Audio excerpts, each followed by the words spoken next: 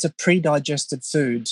And so when the digestive system receives something that is fermented or pre-digested, it's going to be a lot easier and less taxing on a digestive system that sometimes could have a pre-medical condition for some people, or if some people experience a sort of a medically diagnosed with celiacs or Crohn's and things like that, then consuming a fermented vegetable or the sauerkraut is really going to assist with that, because it is pre-digested, very easy on the system. This podcast does not constitute medical advice. All changes surrounding medications, diet and exercise should be made in consultation with a professional who can assess your unique health circumstances.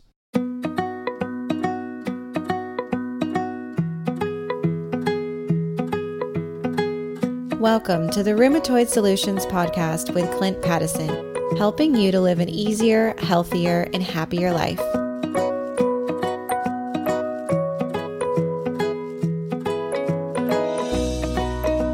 Today's episode is all about sauerkraut and kombucha. It's going to be an enjoyable and educational discussion with the owner of Herbs of Life, which is a company that I came across here in Australia after being a huge fan of their sauerkraut, which I buy locally. And so today I've invited Daniel to this episode to tell us all about the health benefits of sauerkraut and kombucha and how we might be able to enjoy those on a regular basis. How are you, Daniel? Very well, thank you, Clint. Thanks for the opportunity. Yeah, let me first start by explaining how this came about. We eat sauerkraut on a regular basis, my wife and I. The kids don't eat it yet, although the 4-year-old has sampled it. And she does a thumbinator where she rotates her thumbs like it's like a, you don't know what's going to happen. And then she gives like a rating with her thumbs. Sure. Yeah. And she gives it neutral. So she's neutral on sauerkraut at age 4. But I can assure you that by the time she grows up a bit more, she'll be into your stuff because it's fantastic. We were buying it was the turmeric and ginger sauerkraut from the local health food store. And my wife and I were looking at each other saying, this is the best sauerkraut we've ever had in our life. And you've got those traditional things going on, like the piece of cabbage sitting on top. When you crack open the jar, it makes that beautiful pop sound. And just obviously the taste is a high priority as well, and it just tastes delicious. So congratulations on the products that you're making. And tell us briefly to start, how'd you get into this business? Oh, well, that's a bit of a story, probably going back in 2008. I was an engineer in a previous life, and I was working in the US at the time. And while I was over there, I contracted some sort of stomach bug from eating a vast array of different foods over there, and the medical doctors weren't much help. And so after circling a local Whole Food store in the little town I was living in, they had kombucha on the shelf. Now I've heard of yogurt and sauerkraut, but I've never heard of kombucha. So I had my first bottle, and it very much helped me and pretty much cleaned me out in a way. And when I got back to Australia in 2009, I wanted to continue drinking it, and it wasn't available. So I began making it here. So a few years on, through experimentation and sharing recipes and what we did, then I was able to develop something and developed a sellable product with the kombucha. And those few years, a lot of research as well of what it is and the benefits. But the sauerkraut came into the picture probably, it was around about 2016, I believe. We found it quite natural, a natural complement to kombucha. And then we wanted to align ourselves as a fermentary, a certified organic fermentary. So sauerkraut was just a very natural and easy progression to that. Our production manager is actually a chef by trade as well. And so we experimented with a few different recipes of sauerkraut, and we wanted to be very traditional. As part of our ethics and our ethos to be certified organic, we also wanted to do handcrafted, premium product and traditional. Our production manager knew that all along, and his level of chef expertise really demonstrated to us what we wanted, basically our aim and objective. And he aligned with us very quickly, and he wanted that as well. So I said, well, look, let's try something just with salt and cabbage and a few different herbs and spices and see how we go. The results are proof for themselves. It worked out really, really well. And earlier on, we had the decision of what methodology to use, because you could do an in-jar ferment or you could do a barrel ferment.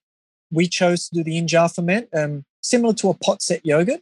That's what we do, a pot set sort of fermented sauerkraut. And so it all ferments with its own juices in that jar, and then nothing is lost during the transfer process. We found that to be quite advantageous and of great health benefit, of course. It was like minimal touching of the product and no loss of nutrients or juices during transfer or, rejarring, packaging, etc. So we very like that idea, and we did that from the start, and it worked out really well. The sauerkraut has been in our journey since 2016. Yeah, beautiful.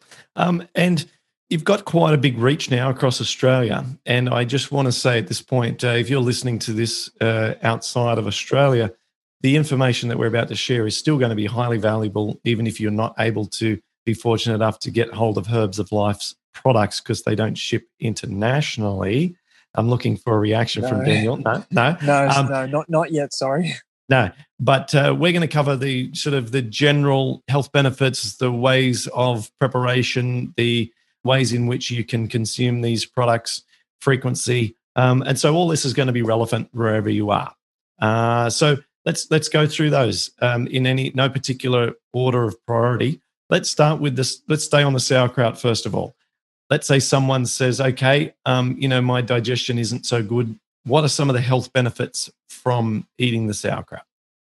One of the main things that comes to mind is that it's a pre-digested food, and so when the digestive system receives something that is fermented or pre-digested, it's going to be a lot easier and less taxing on a digestive system that sometimes could have a pre-medical condition for some people, or if some people experience a sort of a medically diagnosed with celiacs or Crohn's and things like that, then consuming a fermented vegetable or the sauerkraut is really going to assist with that, because it is pre-digested, very easy on the system.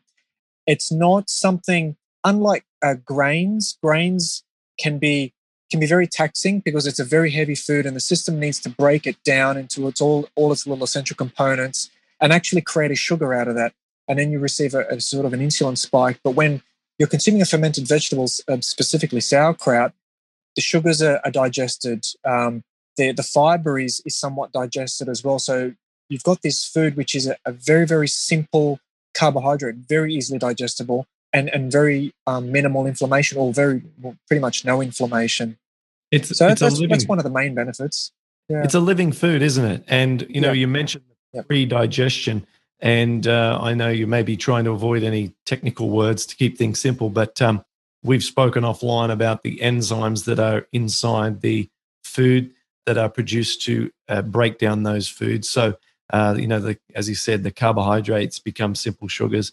Furthermore, the fats become fatty acids, and the proteins become amino acids. And so your body would otherwise do that work using specific enzymes to break down specific macro molecules.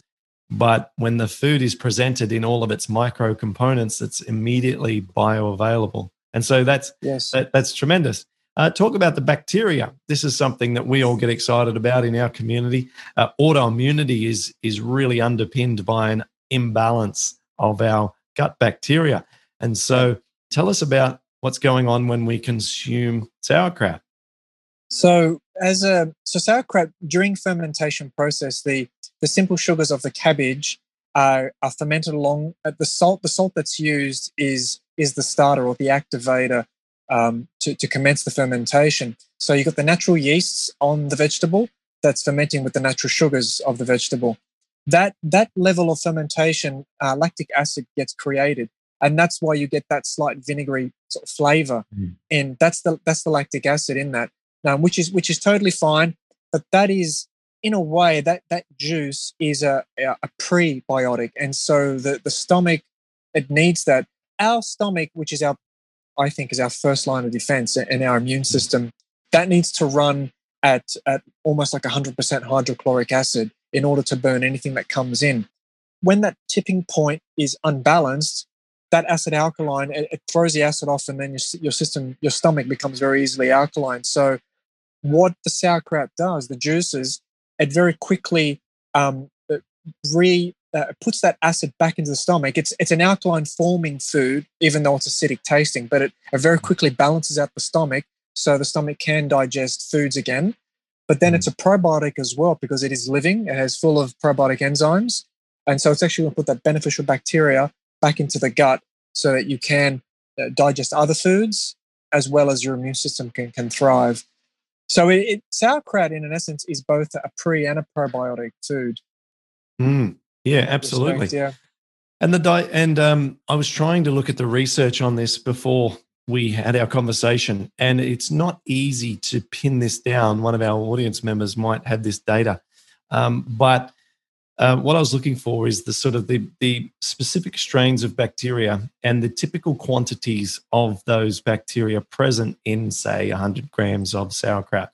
And whilst the strains have tended to be studied, and that information can be readily attained, the amount of bacteria varies wildly depending on how long it's fermented, and I guess the way that it's put together, and how much salt's used, I guess, and a few other variables. But the general consensus is that we've got a range of different bacteria that are healthy for humans being consumed with sauerkraut, and that their quantity is very high. So they are the two things that we feel happy about when we think about sauerkraut. Very much so. Have you had customers who have consumed the sauerkraut and come to you and say, other than delicious, say that their digestion has improved or that they feel healthier? Yeah, definitely. And so we've had quite a bit of feedback in the past. And then they've asked me why that's happened. So I've explained to them, not all sauerkraut is equal out there on the market. Do look for a raw sauerkraut, and one that hasn't been, I guess, tainted with the aid of other bacterias or probiotics or things like that. It needs to be more of a natural, traditional ferment so that the cabbages can release everything possible. But I think I would attribute that to that factor that we just leave the salt in the cabbage to do its work for its 3 to 4 week fermentation, and that would be probably partly most of the reason why it would be all the bacteria. So yeah, we've had quite a few customers actually in the past. Yeah. You've touched upon something that I'm really pleased you mentioned, because it wasn't on my checklist here of things to bring up, but it's crucial. And that is the non sort of handmade or non-locally made versions are often pasteurized, flash heated. Yes.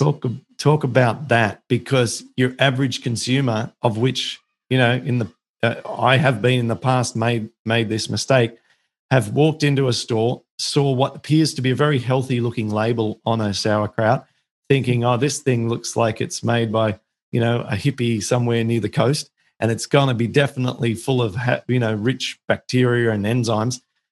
But then in the fine print, and sometimes not even on the bottle, especially in the United States, you don't know that thing's been heated to preserve its lifetime. What happens when we heat it? Well, the bacteria and the enzymes die, basically. So and then the sugar content increases because you're cooking the vegetable. Every time you cook a vegetable or a fruit, the sugar content does increase versus of it being raw or fermented. And so that's what happens. There ends up being no bacteria, no living enzymes, and you end up eating something that is high in fiber, sure, higher in sugar compared to if it was raw, and no probiotics. So I think in that sense, it's probably just the basic, maybe vitamins and minerals, but without it being living. Yeah. It certainly defeats the main sort of exciting aspect of sauerkraut, at least in my view. The taste is obviously much more enjoyable compared to just eating cabbage raw or even eating cabbage with a bit of salt. Not many people want to do that. But when you add the, when you combine it together and you add the fermentation, and then, as you do in your company, add some beautiful combinations of flavors with, for example, the turmeric and the ginger, which is our favorite combination, then it's so delicious, and you feel so happy about the health benefits that you actually crave it. Yeah. Yeah. Well, a good advantage of having those different combinations of vegetables and spices is that we ferment with those vegetables and spices. So even the turmeric and the ginger is fermented with the cabbage. So you're also getting a fermented benefit from a fermented ginger and fermented turmeric as well, along with the fermented cabbage. But yeah, I feel it's most important to always purchase a raw product when it comes to sauerkraut. We've had our customers in the past, we've had actually both ends of the spectrum. We've had customers that are just buying it for the flavor, and then they would actually cook with it and or put it into the fry pan or something like that. And they like it like that. And that's also totally fine. It's what they would prefer or how they choose to eat. And we've had the other half of our customers that are actually buying it for its probiotic and enzyme spectrum, and they're like, no, we want that, and I want to eat it raw and put it in salads and have it with dehydrated crackers and things like that. So and yeah, so I don't know. It's up to the customer. It's up to your taste, and we get all sorts. Yeah. Let's now just before we wrap up on the sauerkraut, can you give us the sort of things to look out for if we want to try and make this at home? Now, people can obviously go online and watch YouTube videos of people making sauerkraut. We're not trying to sort of create a substitute for that, which is going to be comprehensive. But let's just set the scene in someone's mind, what they might be in for if they do think, I wouldn't mind giving this a go at home, just so that they can decide if they think that they should go and give it a shot. What should someone expect if they're going to go down this path? Oh, I think expect nothing. Because if you expect nothing, then you've got nothing to lose, and then you won't be disappointed. But as a rule of thumb, you're dealing with a fermented vegetable, and so everything needs to be clean, of course. Even the room itself, if there's any other molds or anything else in the room, it can actually be attracted to whatever you have fermenting. So whatever vegetable you've got fermenting, the kraut, it can attract that, and it can build a layer of mold on top. But learn from that and understand that it is a living food, so it needs to be treated with respect and kindness. And it's okay to make a mistake. It really is. We certainly had made mistakes, and then you just learn from that and move on and try something different. But give it a go. It is very straightforward. It is time consuming, of course, but it is straightforward. And at one stage in our history, everybody did it. And it's good to get your hands wet again. Yeah, that's so true. And we didn't go there. But my daughter, Angelina, I think she researched that sauerkraut originated in China or thereabouts, and then later developed its name from Europe. But it was originally practiced like in the sort of the Asian region originally, before becoming more associated with Europe because of its German-sounding name. I'm taking a guess. Yeah. So yes. Like even around that sort of Siberia area and that sort of Central Asia or Western Asia, a lot of fermented foods that we see have originated around that sort of Siberian Mongolia area, and in fact the Russians have had it for many years, probably even centuries before the West took it on. Yeah. Yes. Okay. Well, it's surviving the test of time because it's delicious. It's a way of past civilizations having food available in times when there wasn't food available, because it keeps, doesn't it, by being able to ferment the food. Yeah. Then you've got to preserve your own natural preservative, and maybe not by today's standards, but certainly by historical standards, where you could maybe keep something for months as opposed to just days in the past. So look, if anyone's keen, just jump online, go and find a video of someone making inside rheumatoid support. We've got a couple of videos of sauerkraut production. So go check those out, or check different videos out on YouTube. So Daniel, you've helped your own digestion with kombucha. Let's talk about kombucha next. Something that I went through a phase with, where I was drinking 2 or 3 a day, almost like it was, a Coca-Cola addiction.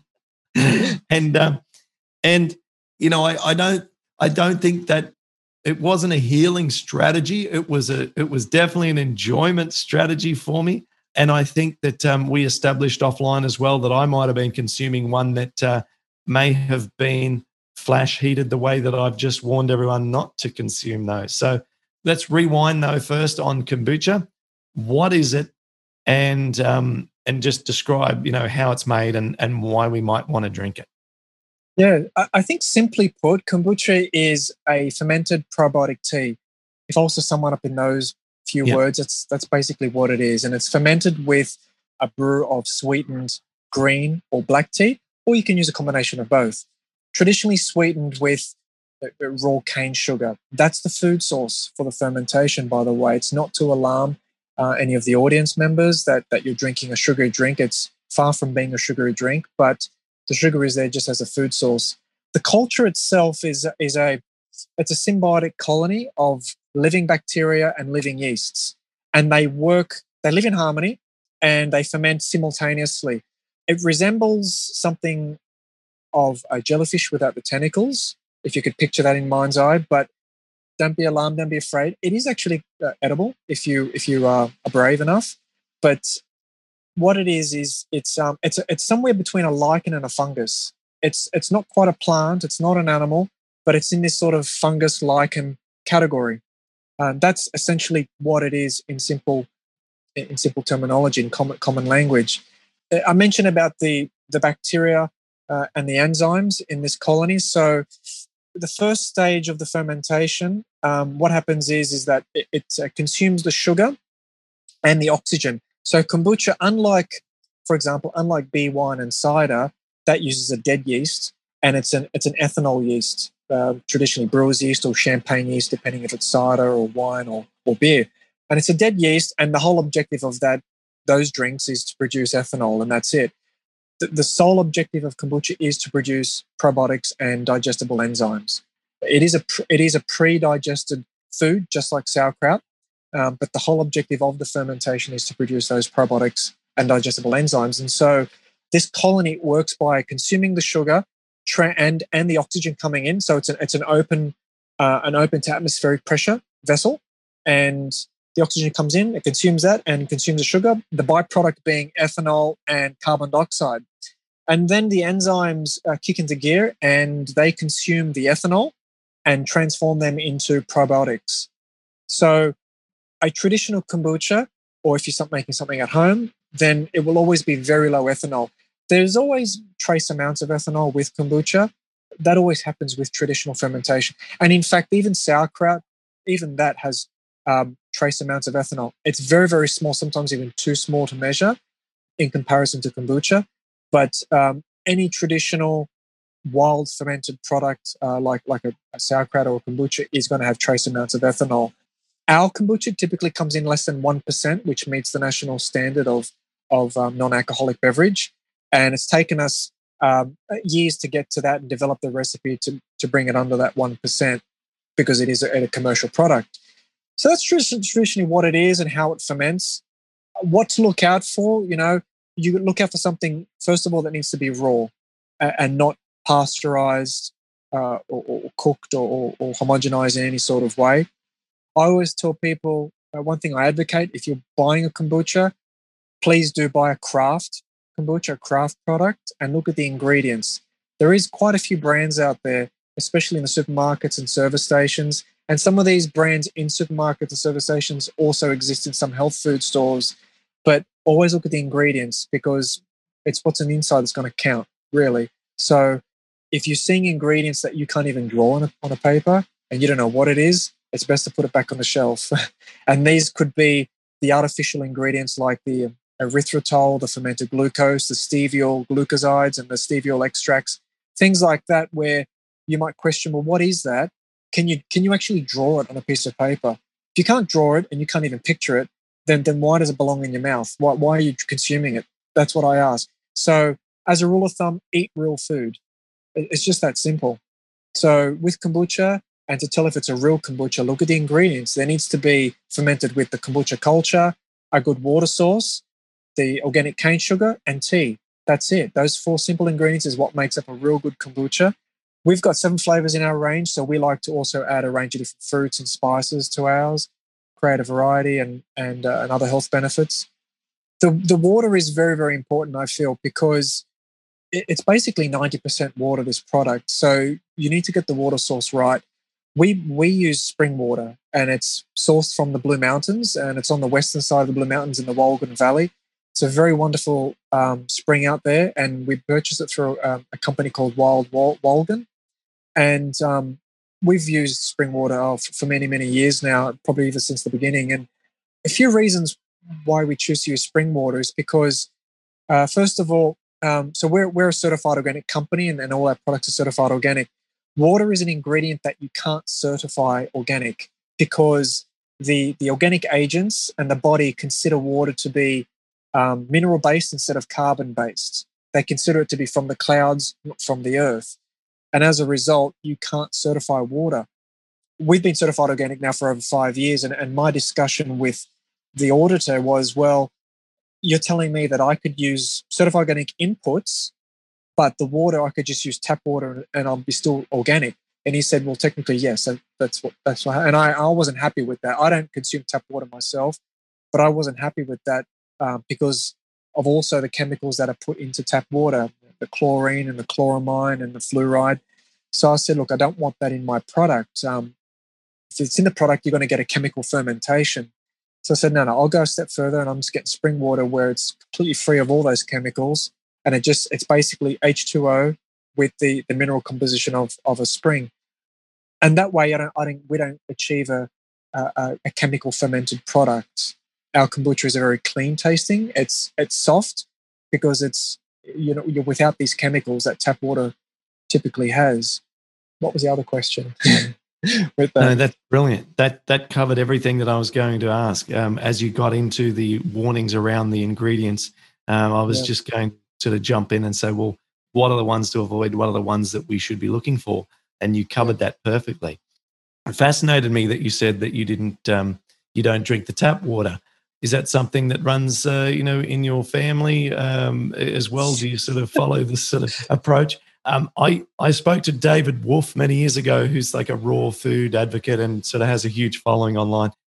He's fascinated about water. He said he has traveled the world looking for the cleanest water supplies. He's like a water nut, you know what I mean? Yeah. But in a good way. Lovely dude, and just mad about water. So do you feel that this has played a role in your own health as well? Yeah, 100%. Most of our body, what's inside of our body is water. And it is, in my opinion, it's incredibly important to look after that and nourish that and make sure that you're getting good water intake. And so, although there are a lot of filters that you can buy out there to filter out tap water, one thing that my research that I found, even if you were to go to the nth degree to filter out town water or treated dam water as it is, and for it to be completely chemical free, treated water, it's considered dead water. It's a dead cell water, and it will not hydrate you the same way that spring water will, no matter how hard you try. And so we have evolved, just like every animal and every other species on this planet, to consume rainwater and spring water because it is natural and it is a living celled water. So even the water itself is living, and that just makes when you're fermenting with a living celled water, you almost create a bit of a superfood there as well. And that's another really valid reason why we use spring water versus a filtered tap water, because it is a living celled water. And just like David Wolf said, water is incredibly vital. It's really, really important. And so that's, for us, it's a big priority with our kombucha to make sure we get a really good water source that's clean. You've made me want to drink both spring water from now on and nothing else. And you've also made me want to go out and buy some of your kombucha. So, definitely piqued my desire for those two things. It's very hard to get spring water. I don't feel like buying spring water in bottles either. It just feels like that's sort of a two-step forward. And then you've got this recycling and sort of carbon footprint issue with buying bottled water. Is there a solution that you could suggest for that? I'm sorry, I don't think I've got a solution to that because, you know, we're living, we are, modern men and modern women, and we're living in cities and suburbs and towns, and that we've constructed, and we've constructed this environment around us, and it is far removed from how we were traditionally living hundreds of years ago, and so the source of spring water it's not there like it used to be. So I don't know if I've got a simple solution, but one thing that's actually just come to mind would be rainwater. Rainwater is probably the next best thing. So obviously that would need to be filtered to a certain degree for sediment, etc. If you're collecting rainwater, if you're living in the suburbs or in a city metropolitan area, but consuming rainwater would be better than a treated dam water or treated tap water for sure, I feel, and maybe that would be the next best thing. If you can get spring water and you can find, there are companies out there. I mentioned the one that we purchased from Wild Walgan.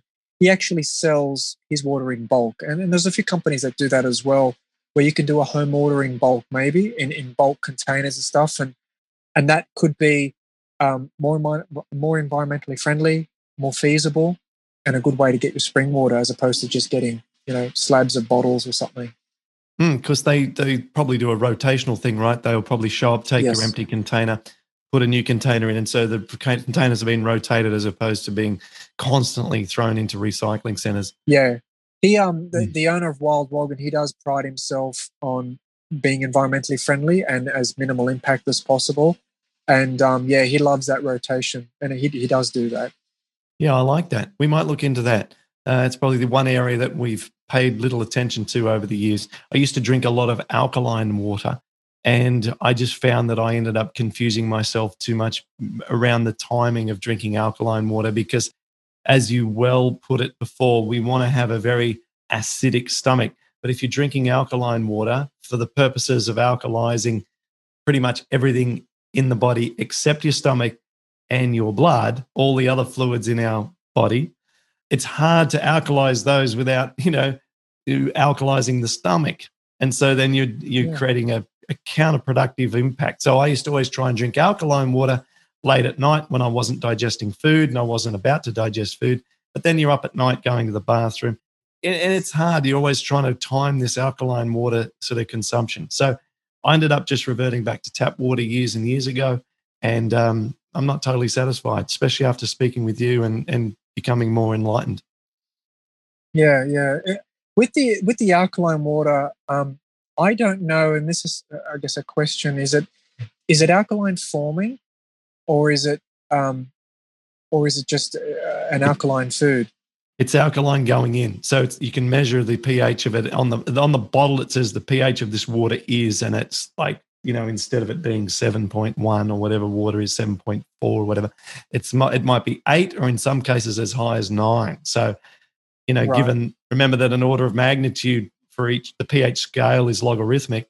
So yes. that's a lot more alkaline than typical water. It sounds like the overconsumption of that particular water, if what you're saying is true, it sounds like it's actually going to throw the pH balance off in the stomach. And it may not necessarily be the best thing for health. Because one thing, like I've had several friends that say to me, "Oh, I've got acid reflux and heartburn," and through experience, personal experience as well as for my friends, the first thing I say to them is I say, "Well, I'll squeeze you half a lemon, so you got fresh lemon juice and a little bit of warm water, and what that is, it's going to be acid entering into the stomach, but it is alkaline forming. And so that actually very quickly balances out the stomach and puts it back in the stomach, back into acid where it's supposed to be. And it actually takes away the heartburn and indigestion. And something as simple as that actually works really, really well. You could also use an organic ACV with a little bit of warm water, and that works just as good too. Mm-hmm. Yep. But yeah. Beautiful. The old ACV, another thing that's been around forever, right? Yeah, it has. Yeah, apple cider vinegar for those people who aren't down with it, yo. Well, thank you very much. This has just been a very chilled, very calm, enjoyable chat with you about these wonderful foods. Thank you. I've really enjoyed, covering this off. It's something I've not talked about before on one of our episodes. And I don't think I've ever, I feel like I have locked in the sauerkraut, no questions asked, wonderful, eat it a lot, boom, tick it, live my life. Kombucha, I'm still yet to consume your kombucha, which I'm hoping is going to be that aha moment where, I don't feel anything other than healthy, good consumption in the stomach, feel light, happy, no issues. Because I think it's fair to say that for most people with rheumatoid, we got there because of digestive issues, or at least we had them even if we didn't know them. And so whilst every other person might be able to consume, virtually anything without problems, we always have these little, residual, got to be careful with this, got to be careful with that. So I'm hoping that, when I buy your kombucha, which I will do very soon, that gives me that, oh, wow, yeah, this is what I've been missing. And I encourage your audience to try different varieties of fermented foods. Not every fermented food is going to work for you. It's very an individualistic approach. So, but just try it and see which works for you. Some people work really well with kombucha, some people don't. It all depends. But just give it a shot, Okay, will do, most definitely. I'll email you and let you know. How can other people get in contact with you? I know that, you don't want to field just general kombucha questions from around the world, but if there's someone wanting to, buy your products, I mean, they could ask at their local health food store, but perhaps you might even supply locally in the Sydney metropolitan area. Where are we at with regards to that? If someone wants more from you in terms of your products? Yeah, so we do ship around all the major cities and towns in Australia. Our website, www.herbsoflife.com.au. We don't ship overseas, I'm sorry, but for the overseas listeners, just please take note if you're wanting to buy sauerkraut and kombucha, take note of what to look out for, basically, because there's a lot of stuff out there. But to our local Australians, our website, we could ship to you. And there's also a range of health food stores that stock our stuff as well, Harris Farm Markets. So. Yeah, beautiful. And my local health food store is how I found out about you, and they're a big advocate of your stuff, and I gave them such good feedback about you, and they said, "Oh, Daniel, he's the best. He's so good." Blah blah blah. So we built a connection down there too at the store because of what you're doing. So thanks so much for speaking with me today, and thanks so much for sharing all this great information and for doing what you're doing. It's such a wonderful contributing kind of role that you have, doing stuff that it needs to be done. So thank you, Daniel. Thank you so much. It's a pleasure. Thanks for listening to Rheumatoid Solutions. If you'd like to get more help to live an easier, healthier, and happier life, visit rheumatoidsolutions.com.